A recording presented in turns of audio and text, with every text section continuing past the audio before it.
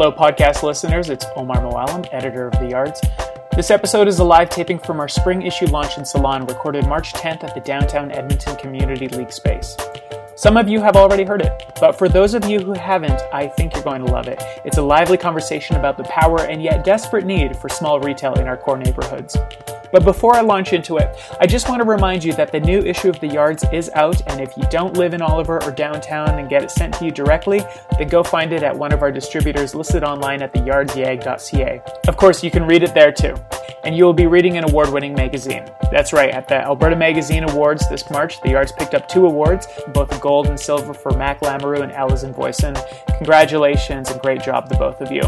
I just want to extend congratulations to the whole team, Jared Campbell, Jennifer Windsor, Tracy Hyatt, Chris Bizey, Lisa Brown, Jessica Barrett, Lee Craig, Dan Rose, Sona Shavda, Adriana Amelio, Stephen Bowers, Ruby Dillon, Simon Yakulik, Rhonda Kronick, and of course all of our contributing writers, illustrators, photographers. You know what? There are just so many to name. It's an incredible accomplishment for a volunteer-run magazine that's so small and released only 4 times a year. So hats off to all of you.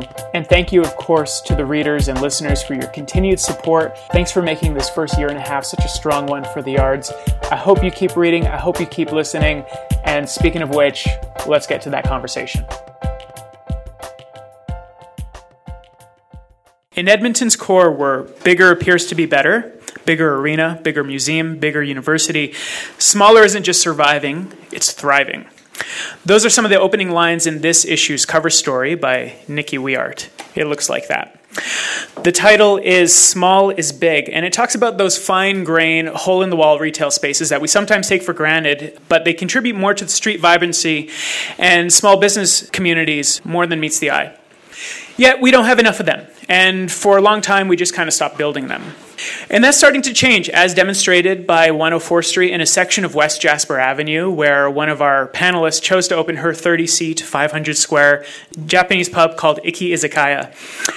Ayumi Yuda is originally from Tokyo, a city where there's no lack of these cubbyhole businesses, and she's joined today by Anne Stevenson. Anne is a writer and a principal planner with the City of Edmonton, and she worked on the Jasper Place redevelopment plan, which is another part of Edmonton that's trying to reinvent itself as more of a main street. So Ayumi and Anne, thank you so much for joining us. Thanks for having us. Right into that microphone. So, Ayumi, your bar's wonderful, and congratulations on being named one of the best new restaurants by Avenue Magazine. Thank you. Thank you. But aside from great food and great drinks, I think my favorite part of Ikki is just how cozy and alive it is on the inside. And so I want to know, did you always know that it would be better suited for a tiny space, or was that just a matter of what was manageable for you? It wasn't really a matter of knowing what I wanted. So my inspiration came from my grandmother, who has 2 of the Ikki Izakayas in Asia. So when I came across the 500-something square foot little space in Oliver, I knew it would be perfect because it reminded me of my grandma's second location. So usually izakayas are more the smaller, more personable little spaces. It's just better to be that way because it kind of shows owners' personalities in the little space. It just creates the great energy, like high energy. And how'd you finally land on that space in the Illuminata 2 tower? Like, was it difficult to find? It was very, very difficult to find. So I'm very new to the city, so I didn't know much about Edmonton. So I drove around almost anywhere and everywhere in the city, and I wanted to be in downtown. So it was very, very difficult. But at the end, right before I almost gave up, my family member introduced me to the perfect space, and I just took it just like that. That's great. And as a planner and a writer, you've written about street animation, good, walkable, people-friendly spaces that make the streets livelier and ultimately friendlier and, dare I say, safer. Where does retail fall into this picture? So I love the urban environment. It's what I do as a profession and where I choose to live. But I usually need an excuse to leave the house. So retail really acts as that destination. It's what brings people out. And it does that in three key ways. So it's very practical. Retail, you need to pick things up. You need to eat. You need to get clothing. So people, by necessity, have to visit retail spaces. At the same time, it also offers exciting things to look at. So I was just reading the plaque on the Bay Building. So on opening night, when the Bay Building opened downtown, 20,000 people came out, and nothing was on sale. It wasn't a consumerist event. But what they were coming out for was seeing all the objects, getting inspired by what's being produced. And I think we still see that today. We go to main streets, we go to stores to see what's out there. It's the Museum of the Contemporary.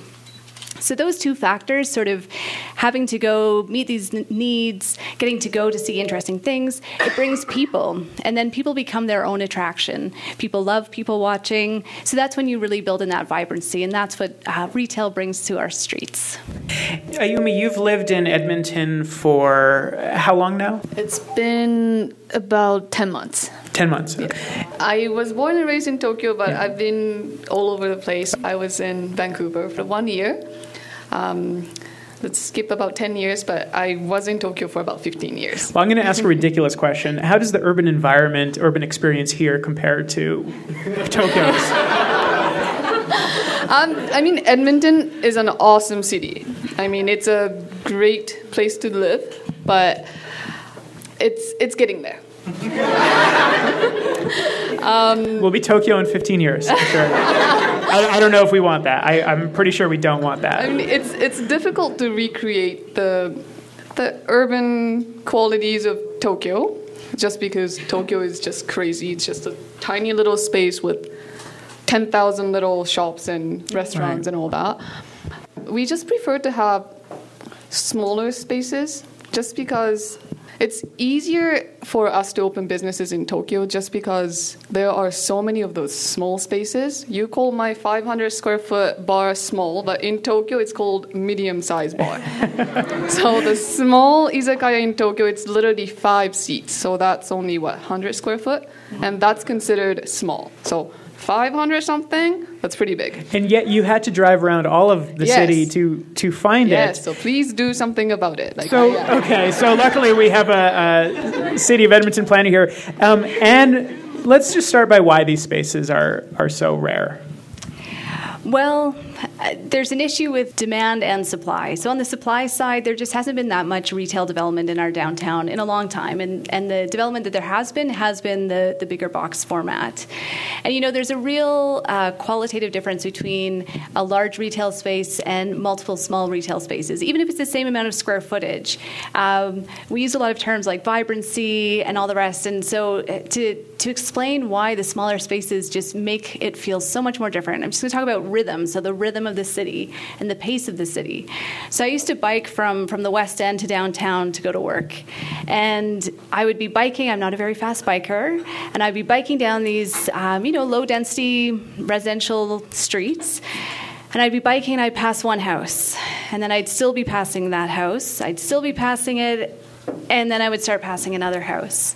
Whereas when I lived overseas, I would bike to work, same distance, but I would pass house, store, park, house. Just a much faster pace, a much faster rhythm to the city. So I think those small spaces are what really give that character. And so we've been missing that. We had a lot of retail built in the boom years, and then a lot of that retail got sucked up into our malls. So a lot of the spaces that were left over were the strip malls, which ended up being great incubators for some businesses, but weren't particularly walkable. I think now as we have more development happening, we have more opportunities to introduce these small spaces. And I think that we're seeing a real demographic change as well. So we have young people, we're the echo boom generation, that are wanting to start up businesses and wanting to start small. So I think that's where some of the demand is coming from as well. Yeah, what about from the developer side? I mean, obviously it's easy to say, let's build small. Small is big, small is beautiful. But we don't get to decide what private developers want to bring to market, and the market tells them what they should build. Why do you think that they often go with 2,000, 3,000 square feet, sometimes more? Is it safer? Is it more reliable? I mean, that's the perception. The perception is that you get your anchor tenant in, and that's sort of the key.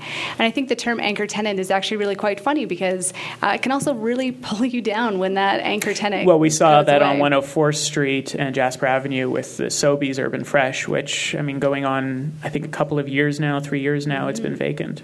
Exactly. So there are those concerns. It's easier if you're only dealing with one tenant rather than multiple tenants. But I think what we're starting to see is developers recognizing the value that these smaller spaces bring. Because again, per square footage, if you're renting a smaller space, you end up getting a premium on that, as opposed to sending it out or renting it out in bulk. You get a much lower per square foot value for that. Is there anything that can be done about this from a government point of view, a business person's point of view, even as residents or as a community league? Is there anything that we can do to promote more small spaces? Well, I'll say this for you, so you're not too self-promoting. But every one of us can support small businesses. We can choose to go to the smaller place.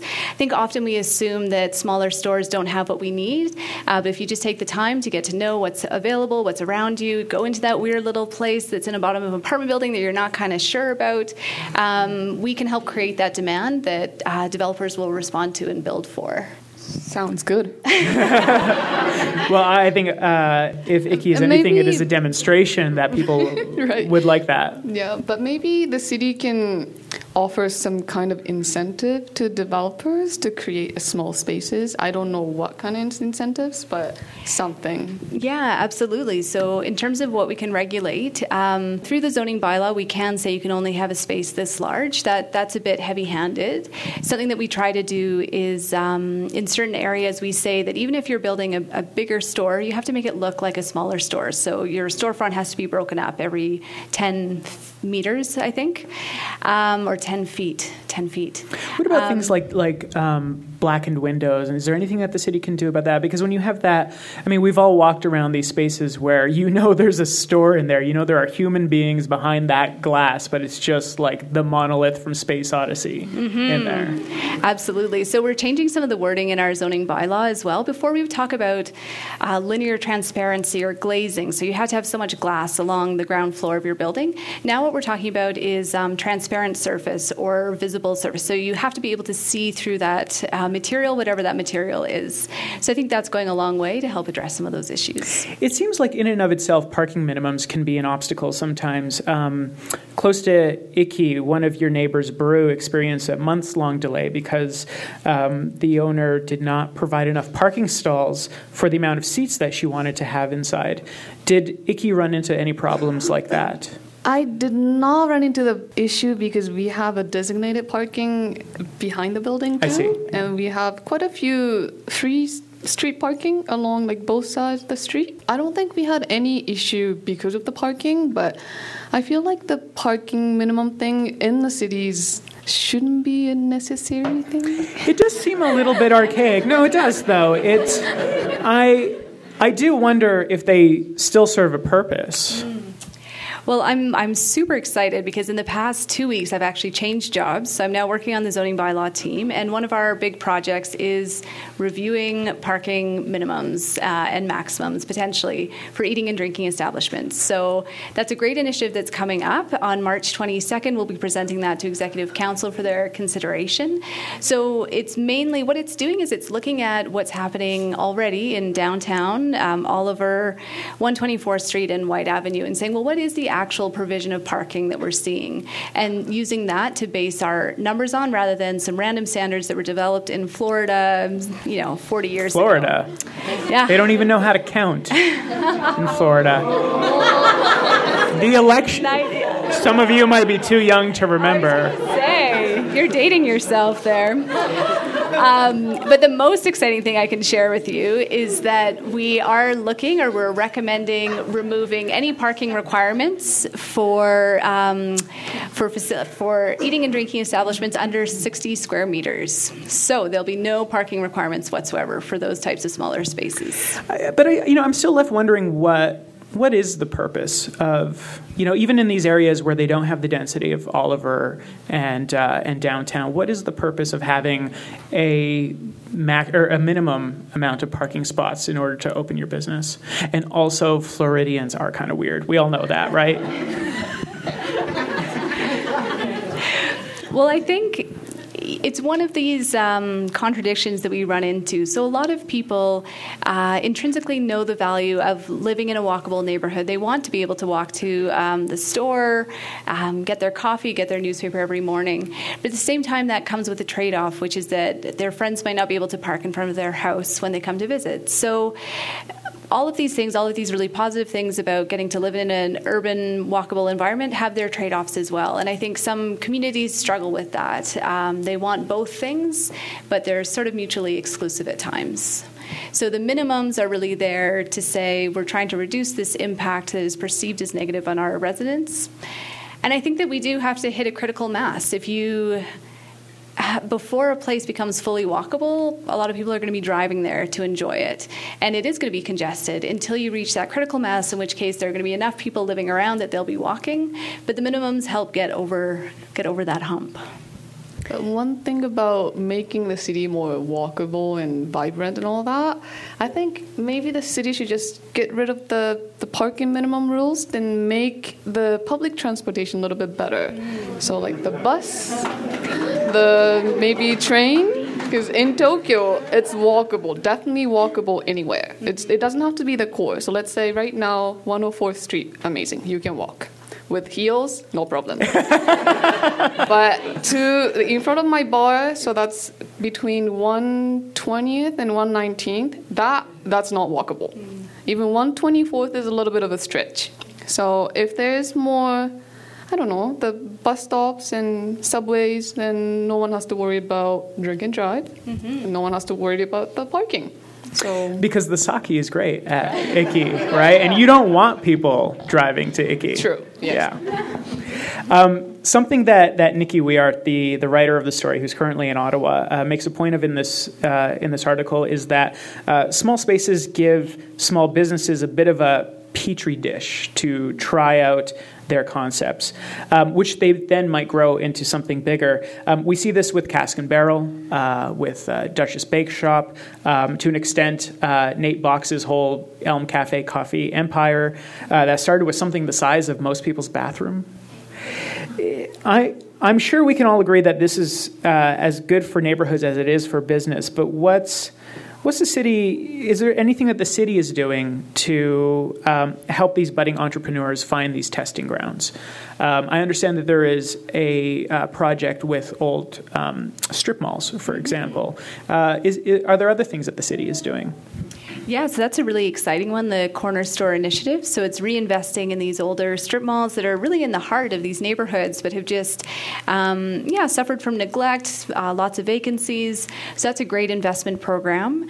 In terms of some incubator spaces, again, just encouraging, sort of removing some of the barriers of people taking over smaller, older spaces. We have the Facade Improvement Program, which provides grants to small businesses or any businesses wanting to invest in the appearance of their shop. And then I think as well some of the public realm, so that's upgrading the sidewalks, putting in trees, making it outside of the restaurants be much nicer. And that's something that the Oliver Community League has done a wonderful job of advocating for west of 109th on Jasper Ave. So again, we can kind of make those outside spaces more welcoming. I mean, as an urbanist, I love small retail, but I also love it as a customer because I know that I'm going to meet you, Ayumi. I know that I'm going to meet the business owners and have a very personal interaction with them.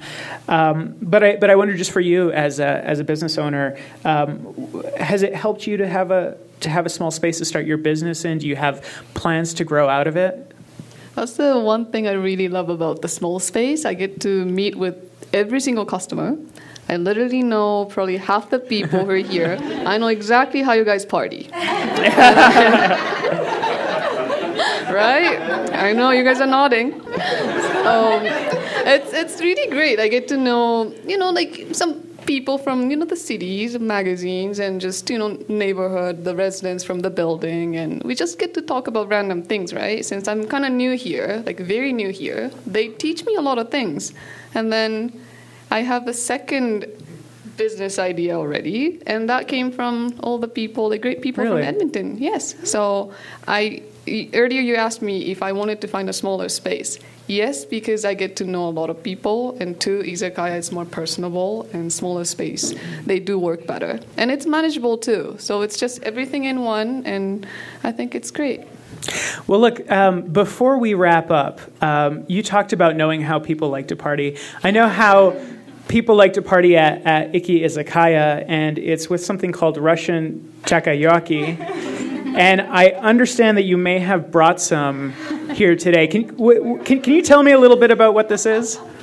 So in Japan, it's usually at Izakaya, the party place. Izakaya is a bar with a little bit of food.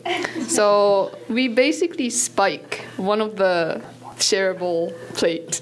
And takoyaki is an octopus dumplings, and one of them I spiked it. So it's Russian roulette. This is what we're talking about. Yes. We're talking about Russian roulette. Someone's going to die tonight. Yes.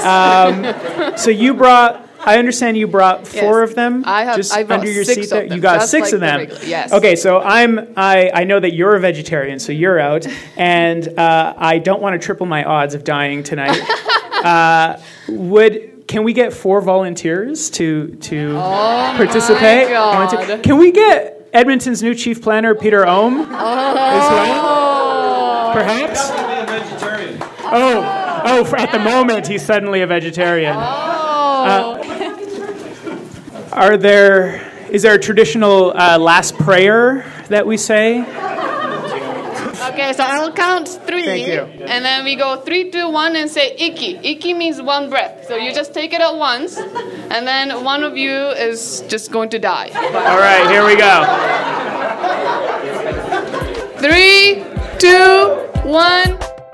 And we don't need to hear the end of that. But spoiler alert, I did not get the spicy, deadly octopus ball. Neither did the chief planner, Peter Ohm. Somebody did, though, and you don't need to hear them screaming. That's all for the podcast. Thanks again for listening. We broadcast an episode monthly and publish a magazine quarterly. Again, look out for the new issue. It's out now. If you didn't get it in your mailbox, find it at one of the partnering businesses, which you can find listed on our website at theyardsyeg.ca. You can read the new issue there, of course, and you can find us on Facebook and Twitter at The Yards Yeg. The Yards is funded by the Downtown Edmonton and Oliver Community Leagues. That's all for today's episode. See you around the neighborhood.